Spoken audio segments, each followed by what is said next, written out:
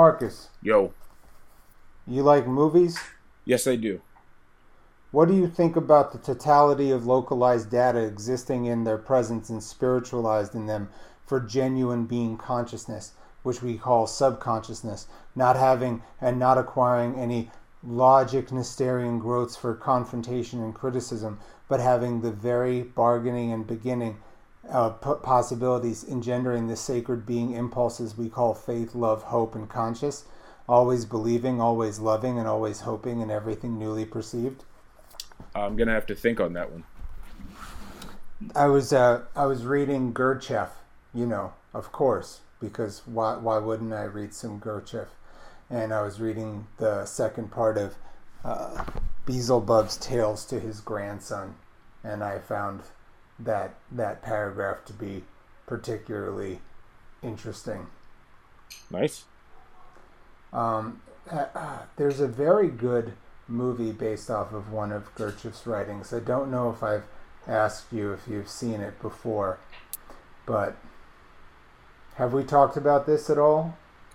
I don't believe so.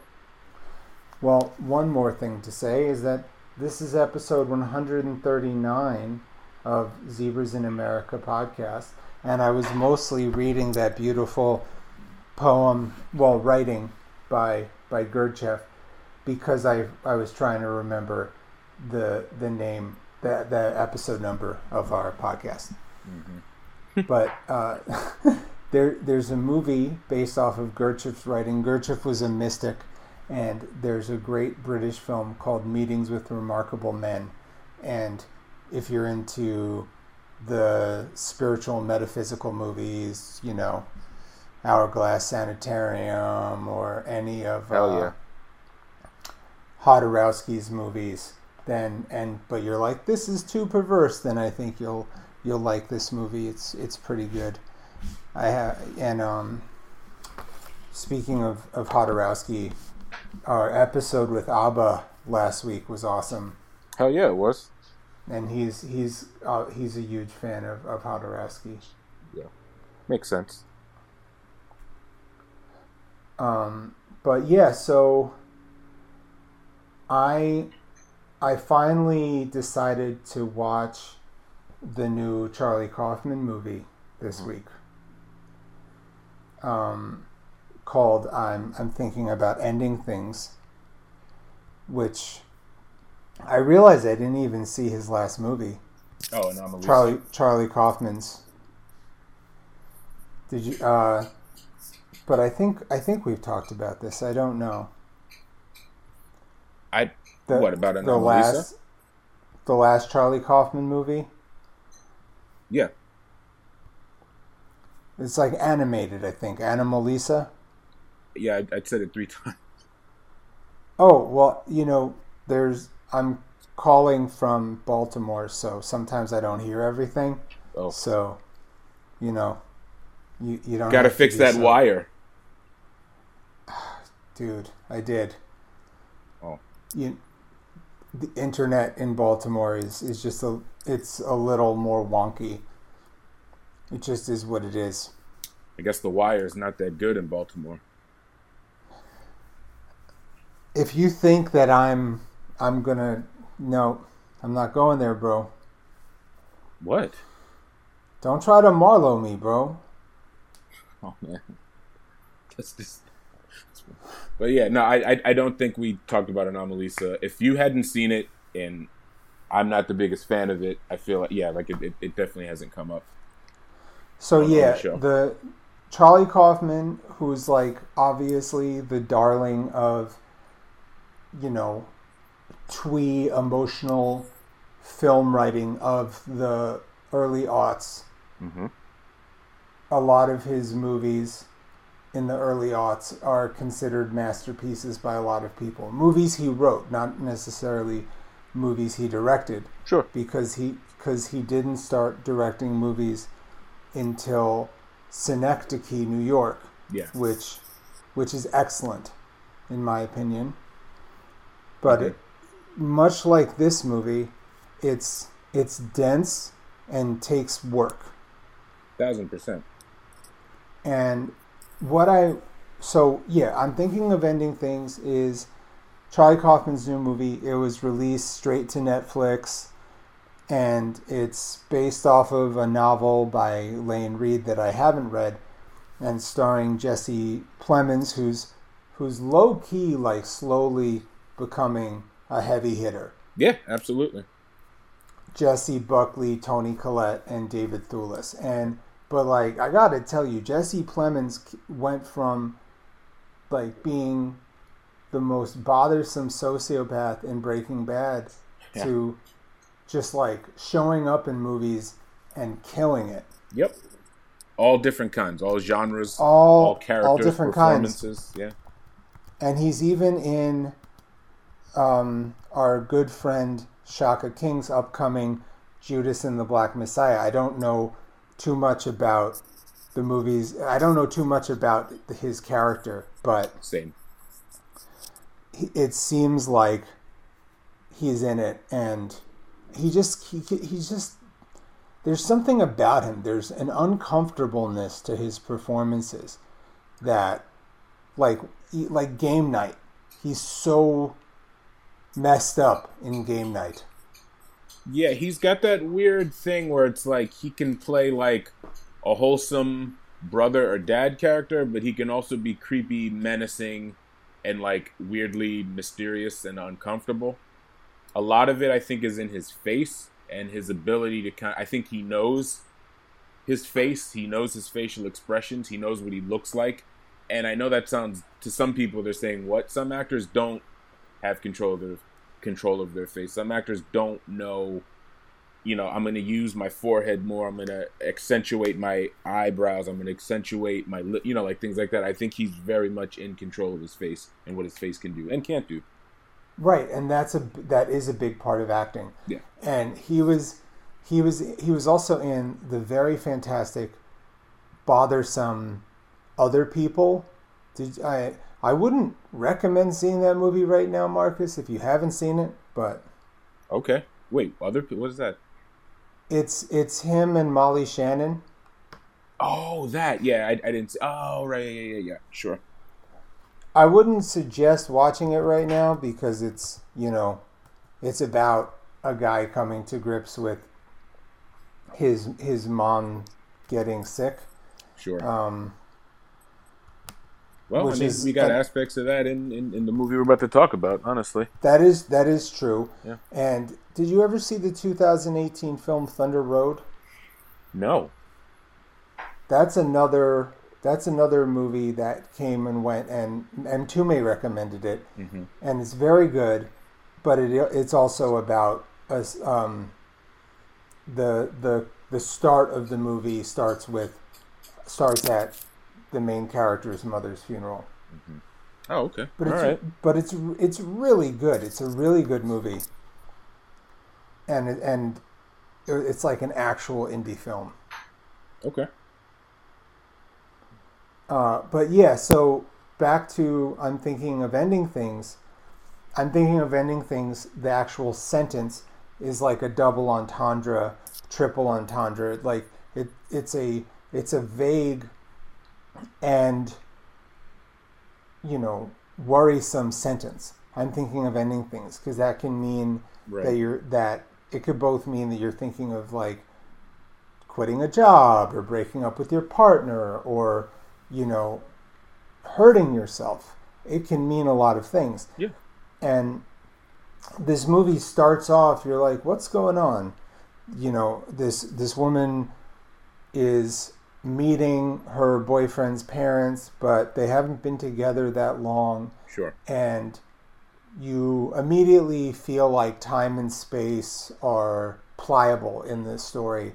And it's got a very play-like dialogue. Some of the conversations remind me of Hal Hartley or Yorgos Lanthimos, that sort of like what's going in your mind is also being said, and this back and forth and stream of consciousness. Absolutely.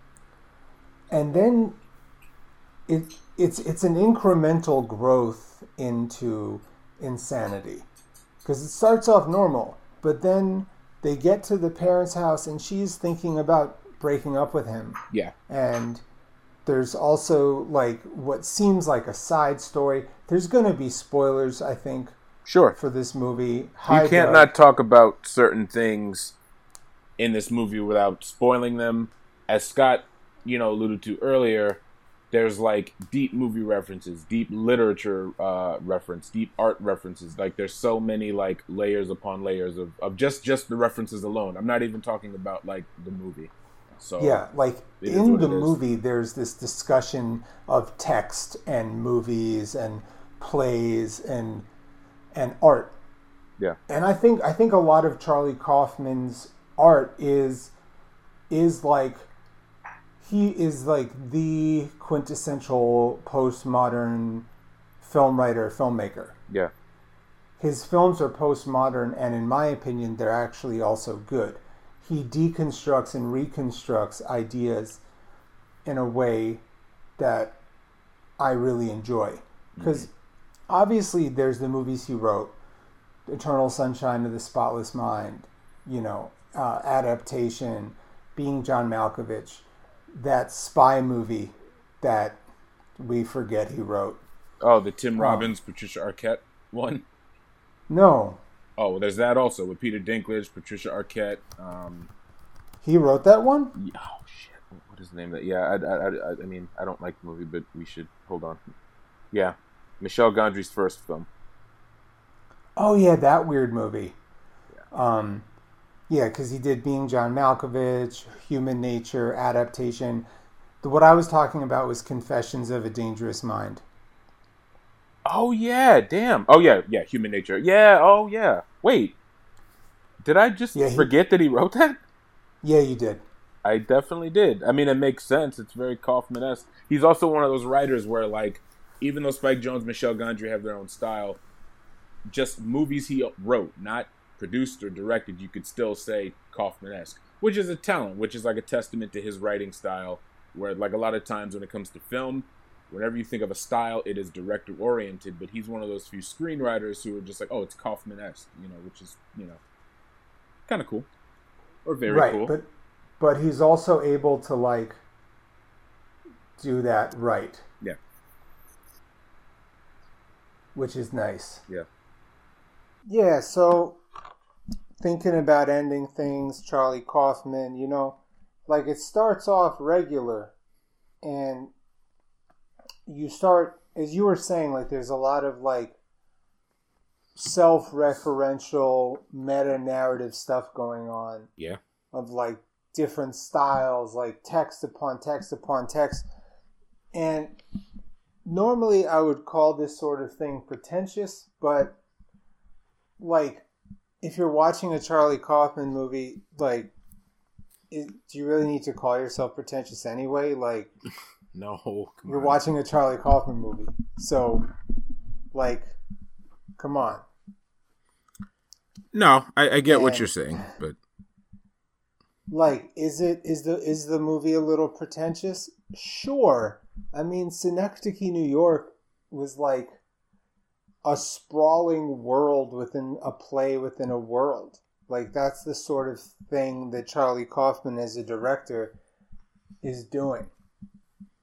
Yeah. But, and when they get to their parents' house, you start noticing the star, the actress is like, her jobs keep on changing and how they met keeps on switching. And her accent, I don't think that was her intentional. accent. Sorry, I'm throwing shots. Look, man, I know that you and I disagree about this movie, and that's okay. Yeah. And then when you're like, wait, is this movie going full weirdo? Then you get there and you meet the parents, the mother played by Toni Collette, mm-hmm. and the parents start changing their ages. Oh yeah. And they start fluctuating, and there's weird stories happening, and you're starting to meet this janitor character elsewhere. And that part I thought was cool. I did enjoy all of that section of it. I will not. And again, Scott alluded, not to cut you off, sorry. Scott alluded to earlier, yeah, I mean, we're friends, so we talk a lot almost every day off record.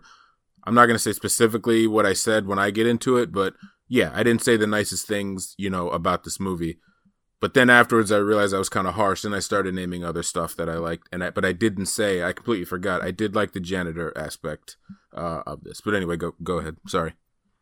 Yeah, I mean, the criticisms you made off record, I didn't love, but we don't have to love everything about each other's criticisms. Sure. Like, I know our listeners are waiting for us to have our first real fight, and, it ain't gonna happen on air, guys. This is not like wrestling. I'm not gonna body slam Marcus in the middle of a podcast. We're not going to do a camera on Jim Jones where Jim Jones wanted to fake a beef. Yeah, like adults, when we have issues with each other, we talk to each other. Yeah. We aren't like the Peloton poppies of the world. We are not passive aggressive. We talk. Because that's what adults do. They talk. They say what's going on.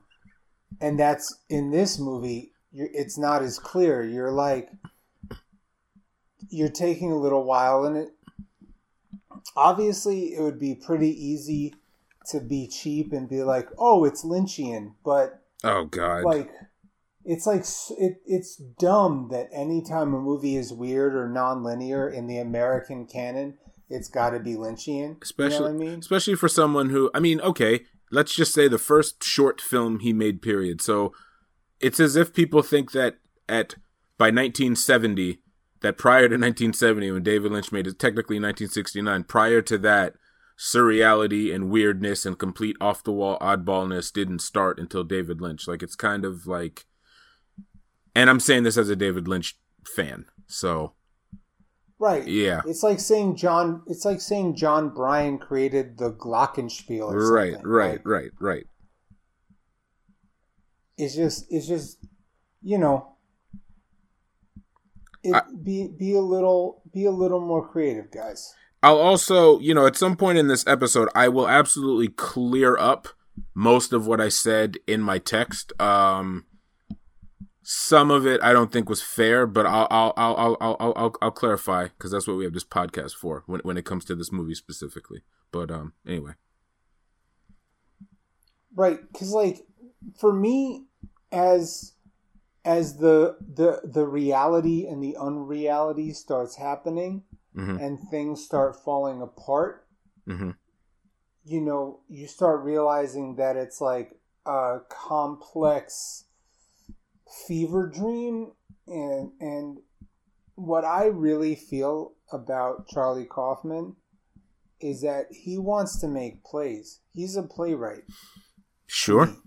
That's a big part of what Synecdoche was putting on this, you can dumb it down and say he was trying to make a play, but it was almost like you had said this on a previous podcast before. It's like he was trying to do like a Tao type thing where it was like a whole experience rooted in theater and plays, but it was a bit more than that.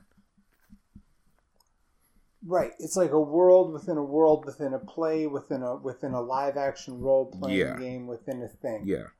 And that this is the kind of world that he's trying to do, and I can tell from at least these two pieces of him as a director mm-hmm. that, and also his interest in performance-based puppetry and being John Malkovich. I think I believe him to be in love with plays. Yeah. And this is something that you actually really see in I'm Thinking of Ending Things, more so, in my opinion, than Synecdoche, New York, even though Synecdoche, New York is about a play. And there is sort of a play in this movie in a way as well. But I believe you could redo this movie as a play in a theater and it would work. And in fact, it would be really cool. Mm-hmm. With the makeup changes and because It's very minimal in its design. There aren't a lot of set pieces. There's not a lot of scenery. Mm-hmm. It's a play. Sure. Yeah. And the reason why I really liked it, and this what I didn't do, I think something that I'm really lucky about that I would implore you to do a little more of is I plug out from movie internet. Oh man, you know, this is a good segue. I look at movie internet for like 30 minutes a week. Sure. And so it keeps me sane. It keeps me less angry. It keeps me just like tight. And so I was avoiding any criticism of this except for non-films because they said the movie was great, but I'm not super surprised because they really do love the work of Charles Kaufman, and we've both talked about how much we really love Synecdoche, New York, and the more I watch it, the more it moves me. But like I'm in love with long form, complex emotional pieces. Mm-hmm. This movie actually isn't that long comparatively. Yeah. Or is it? It's like 2 hours? No, it's like 2 hours 40 minutes. Okay, I'm wrong. It's a long movie. But like some of the movies that really stick with me, some of the movies like that of the past decade that are like filled with despair and power are like lyrical, complex, long movies. Like, dude, the more I think about Our Time, the more I think it's like, I wouldn't say it's a masterpiece, but it's good, dude. Yeah, and, I been thinking about going back to watch that bad boy again. Because the palette of it, like I don't even care what it's about. Yeah. Even like I don't care. Like I think I know this sounds like super pretentious, and I'm gonna be pretentious this episode, and that's okay. I know who I am. And I'm proud of who I am. I've grown, I learn. And like sometimes the stuff we talk about is a little bit pretentious. I don't know. I'll be that. That's okay. Mm-hmm. I am who I am, Marcus. You know what I mean? Yeah. But I actually, in some ways, I don't think the plot of Our Time even really matters. Even though I'm sure for Regatas and his wife it really does. Sure. Well, yeah. Their movies, in a lot of ways, especially this and Post Tenebris Lux, is putting their shit in our faces and airing their dirty laundry, maybe. I don't know. Art, life, who knows, right? Mm-hmm.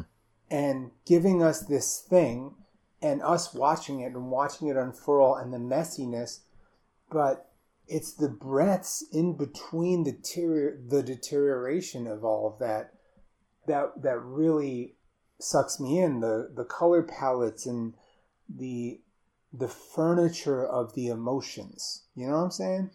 Of course I know what you're saying. Just like 5 minutes of like kids playing in the mud, or like we're at a party.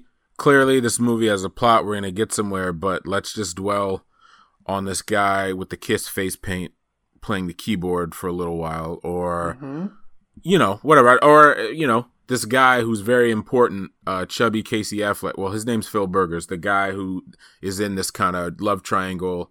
There's a lot of serious stuff going on, but let's kind of dwell on him trying to, like, break a horse for, like, 7 minutes. Yeah. Like, you know what I'm saying? This has nothing to do with essentially what I'm using air quotes about. But yeah, all that stuff. Well, that's why I love Regatas, man. I mean, I literally everything I'm saying you can copy and paste and repeat about, Silent Night, Post Tenebris Lux, definitely Japón, Battle in Heaven, not so much, but whatever. 4 out of 5 movies.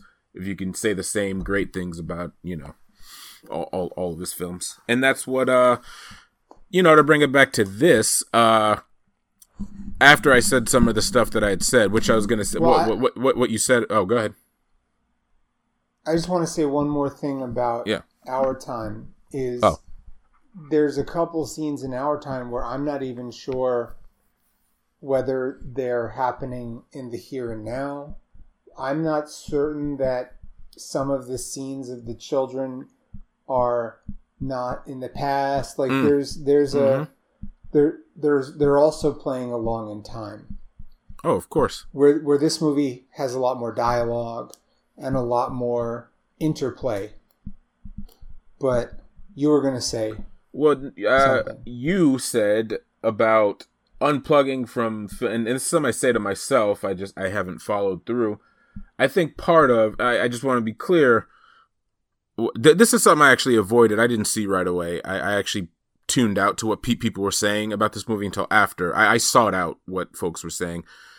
But what Scott was saying is, I think this may have been a case where I should have tuned out to social media. It definitely played some part of my dislike in it. So I'll admit some of my dislike in a movie, and this has to do with any movie, whatever. I've said this about Mitt and Marinmino. I've said this about plenty of stuff. Sometimes movies, it's not the movie's fault why I may have an issue with it. And I think part of it is. Now, if you take that part out, let's just be clear. I wasn't too crazy about this movie even being unfluent. At least I hope so. Who know? This conversation is almost turning into something like a set of dialogue from I'm thinking of ending things, because it's like, I know that I'm not influenced by something, but do I know? I don't know that. You know what I'm saying? Like, I don't confidently know that I'm not subconsciously influenced by other people's thoughts about this movie, you know? But that's what I'm saying. Like, that's what our podcast is to a certain extent. Yeah. Right? It is us discussing text, and in discussing other text, talking about other text, and then figuring out our experience based on because nothing happens in a vacuum. We're in our late 30s, and we've been watching movies since we were 5, and everything is everything and is connected to everything. Yeah. But one thing I chose not to do after finishing this movie is read people's hot takes on what quote unquote really happened. Oh, I don't care. Yeah, no, same. Which is what I just don't do anymore. I've said this on the podcast before. When Mulholland Drive came out, I was just about to say, Jesus Christ. Go ahead. I was just about to say that. Yeah. Uh-huh. Well, there's a reason why we have a podcast together. Yeah. When I first watched Mulholland Drive, I was 19 years old, maybe 20, and I rented it from Blockbuster. Mm-hmm. And I was like, I'm smart, but I don't know what's happening. So what I'm going to do is I watched the movie 2 or 3 times in a row that night. Wow. Until I could figure out what the movie's about. And I don't know if I've said it before on this podcast before, but I will try to say it very quickly. That what I believe it to be about is some sort of purgatory of the Naomi Watts character. What she wants to happen and what is happening as she's dying from hurting herself. Mm-hmm. That's what I think. But I also haven't watched the movie in a long time.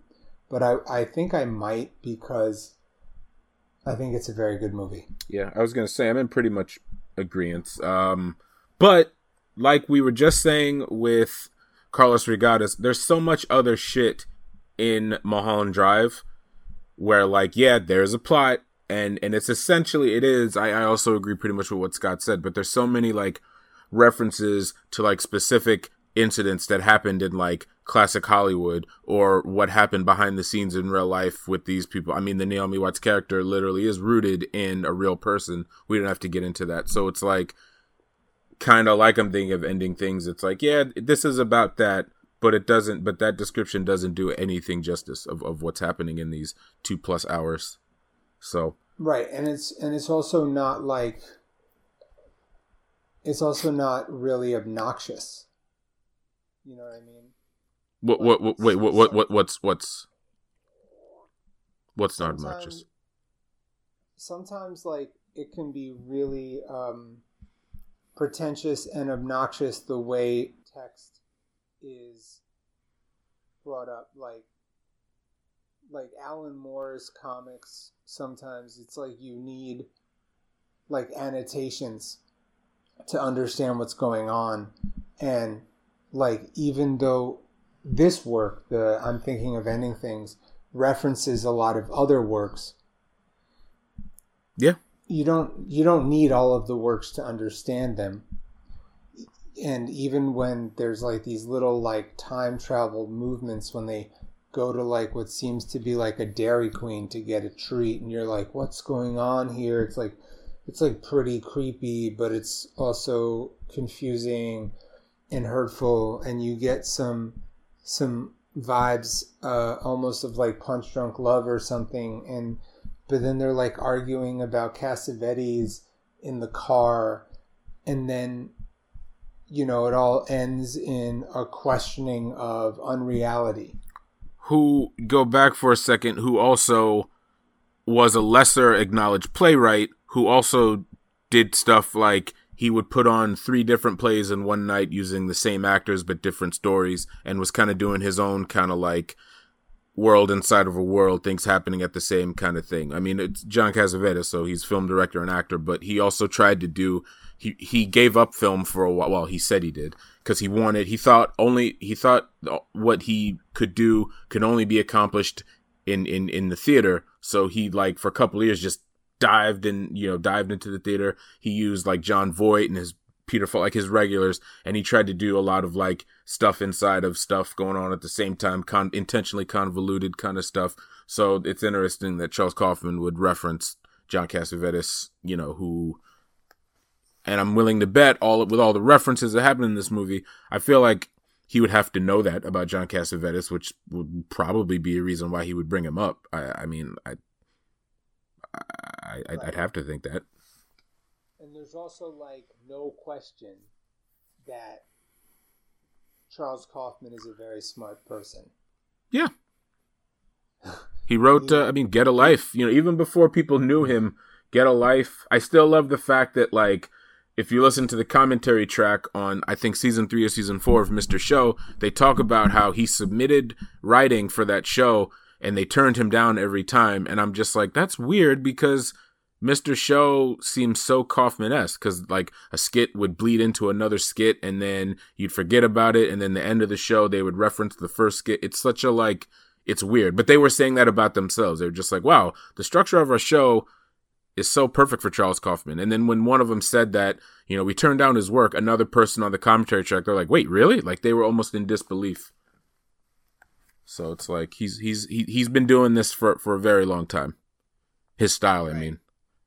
And I'm really glad that he's coming into his own, though, because this movie, I would like to see what he does moving forward. I would like to see him find a happy medium between this and Synecdoche and what he's been working on, because at the same time, this work is still like very dense and not completely accessible to everybody.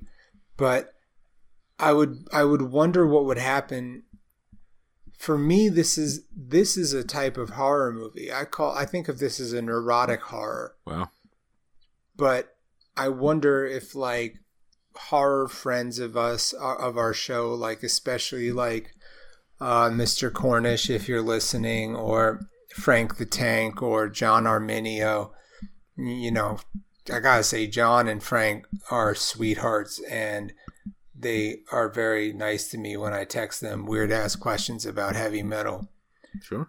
I wonder, like, is it too outsider of the metal milieu, horror milieu, to be considered a horror movie, even though it's like it's not completely clear what's going on. And I'm not going to totally give away the ending, but I think if you probably have watched the movie if you're listening to this episode.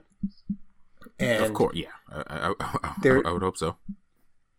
It's like, It's somewhere in between. I'm gonna get smart right now. Okay, somewhere in between Fight Club and The Master and that weird like horror movie with John Cusack where there's all these people in a hotel trying to figure out a murder mystery.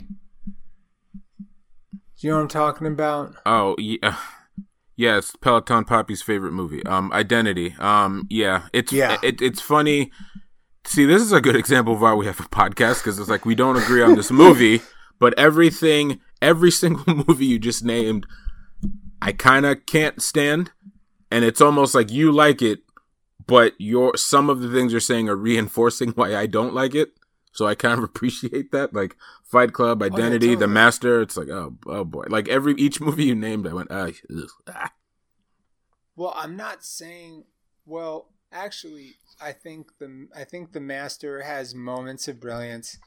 I think Fight Club is a culturally important movie. Oh, I can't deny that. Yeah, I can't argue that. And a movie that really hits the pulse, especially of like the issues of like, it's a very, I don't know if I'm allowed to say it's a feminist movie, but I know smarter people than me and women have pointed out that if you think the movie's a men's rights movie, it's very silly because it really takes a look at the issues of the modern man and how there really something really is afoot in toxic masculinity, and that there must be a counterpoint, a divine masculinity, a well-rounded way of being a man in America that doesn't hurt and diminish and conquer and do such unkind things, because we're all better than that. You know what I mean? Oh man! And over the last 20 years, what I do appreciate about, I'm generally speaking, because what you said is true. There are some movies that are just used incorrectly as like a flag for the wrong people, but like Tyler Durden, particularly The Matrix and Fight Club. But I'm as male characters, not even so much Matrix or Neo, but it's like Tyler Durden, Alex DeLarge from Clockwork Orange, Travis Bickle, various Jokers, especially Heath Ledger and now Joaquin Phoenix, where it turns to a point where it's just like, I hate it. It's like you're missing the point. And I know that sounds mad arrogant to just, you're missing the point, but it's true. If you like love these, I love these guys, there's potentially a problem. Like, you know, but it's like you can love the movie. I love Clockwork Orange. I love Taxi Driver, sure, but I keep those things to myself because unfortunately for quite some time, it's been like you get grouped in, and that's my own insecurity of not wanting to be grouped in with certain people. But I don't want people to think like, I think Travis Bickle is cool. I don't want people to think I think Alex is cool. Or like, I think Heath Ledger's Joker is cool. I like those movies. And that's kind of, you know, so there's been a pushback recently where there's been great pieces of writing on these type of archetypes, or it's just like some of these movies are all, depending on how you look at it, are great, but the main character, he's not like the good guy, and that's okay, but it's okay to separate a great movie from like the main character. And unfortunately, I think for a long time, people have not been doing that. Just, I mean, it's like a pop culture. It's like posters and keychains and tattoos. And it's like, I'm worried if you have a tattoo of Tyler Durden or like Alex from A Clockwork Orange. It kind of worries me a little bit. But I'm sorry, go ahead. Yeah, so the thing about like these characters that have taken the hearts and minds of like young, angry men in this country is that the characters you're talking about are not even like anti-heroes, they're anti-villains. No. And or just you villains. Don't need to you don't need to root for them. Yeah. You can enjoy their exploits and not be like they're misunderstood. Like Travis Bickle is a violent, antisocial, probably sociopathic racist. Yep. He's not someone to aspire to be. Yeah. He's someone you're supposed to see him and be like, you know, I can be better than this. I can be rejected by women, and instead of turning that into some sort of violent angst, vigilantism, Yeah. I can become a person uh, that attracts people that are kind and caring, and but you don't like Tyler Durden is toxic. There's midway points. There's not just one thing. Yeah. There's many ways to be a good person, and what I really want to say, to be a good man, Mm-hmm. because like the reason why the Jordan Petersons and the Proud Boys and the fucking red pills of the world are gaining traction is because there is a problem with the American male. Yeah. I just disagree what the solution is and disagree what it is. Yeah. Like, yeah, should we clean our rooms and be accountable and all that stuff? Yes, but that doesn't mean that there's something wrong with women or Yeah. compassion or empathy. What really disgusts me, and I don't like to really get ultra political about my points about the current administration, because obviously I'm happy to get political. My views on capitalism and police violence and white supremacy are very clear. Mm-hmm. But what disgusts me is the lack of empathy. But I diverge. I divert. What I'm trying to say is in the movie, I'm thinking about ending things. It's got this sort of, you know, ambience of The Master or Fight Club or that movie I was just telling you about with John Cusack where they're all in a hotel. You had the name of it. Yeah. Identity. Where you're like, oh, there's something going on here. This is not the reason why it doesn't feel like reality. The reason why it feels like unreality is because it is an unreality. Right. And all of this is going on, maybe in someone's mind. And for me, it becomes like this tragic comic absurdist play told in the form of cinema. Like Samuel Beckett and Stephen Sondheim and Terence Davies worked together in the mind of Charlie Kaufman to make a postmodern mess. And it's disquietly beautiful. Mm. And the performances move me. And the more I think about this movie, the more it's a contender for top 5 for me. Mm. Okay. I mean, look, to clear things up a little bit, part of it is, I mean, you've gotten personal, so I guess there's nothing wrong with that. I don't, for non-personal reasons though, I swear to God, I just don't like. I know this sounds insensitive. People or characters like the main character, and that could be my problem to work out, because it's like, look, I'll talk about the positives of this movie first. I love seeing David Thewlis have this weird kind of mini resurgence. David Thewlis is the father, for those of you who don't know. Mm-hmm. Jesse Plemons, between this, what I have a sense about our friend Shaka's film, between now and then, I think Jesse Plemons is going to get this kind of like lead role that he deserves. But ultimately, I think my issue is, and this is a mishmash of personal stuff, being influenced by other people's things that I sought out. It's not like people force their shit on me, but I just think there is, to me, and I'm not necessarily saying Charles Kaufman, well, he has actually said certain things in interviews over the years. I just think to some degree there is a romanticization of various forms of depression. And I'm not even speaking necessarily about, I'm thinking of ending things. It was the catalyst for me to think this. And ultimately, sometimes I worry it makes me sound insensitive to people who are actually depressed in whether you're mildly, seriously, whatever. Part of it is, I'm not trying to be a martyr. My issue with people romanticizing depression is because I care about folks who are depressed. Actual depression. Even mildly. And I realize that even by saying this, when I say I don't like this movie, I don't like people romanticizing depression, I could be writing off folks who really are depressed, because some people like to make light of, or because sometimes when you're depressed, you seek out attention by making a meme about you being depressed, or you send a cryptic text to someone, or I was just joking, but it actually was a cry for help. So I say all that knowing that sometimes that's that also. I just don't necessarily like that, but I'm kind of like, maybe there's just some shit I don't get. You know, I don't mind admitting that. Maybe there's just shit maybe there's stuff I don't get. See, I completely disagree. Like, I think that I don't believe this movie to make light of depression, and I do see that there's a sort of thing that's going on in the world where people who probably aren't depressed or don't suffer from personality disorders or DSM,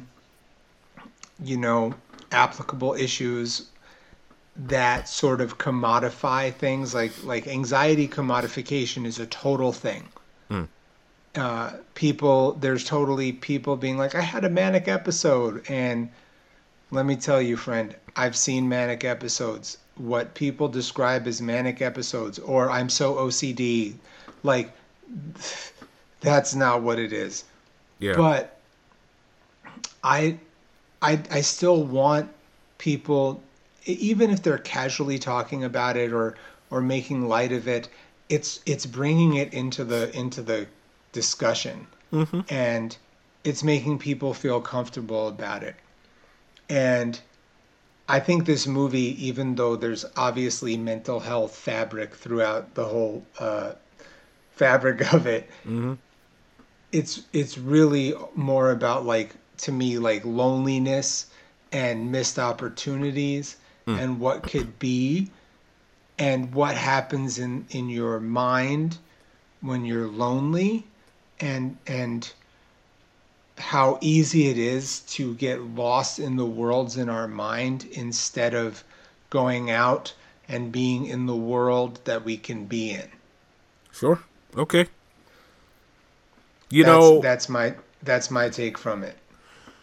I also feel like, and this is personal again, I wish this was his second movie, or rather, I wish this followed Schenectady, and there was no Amelisa in between. This isn't about Amelisa. I just don't really like that movie, but I feel like if this movie followed directly after Schenectady, I'd be a little nicer to it. I think it would have been a perfect transition, but I don't know.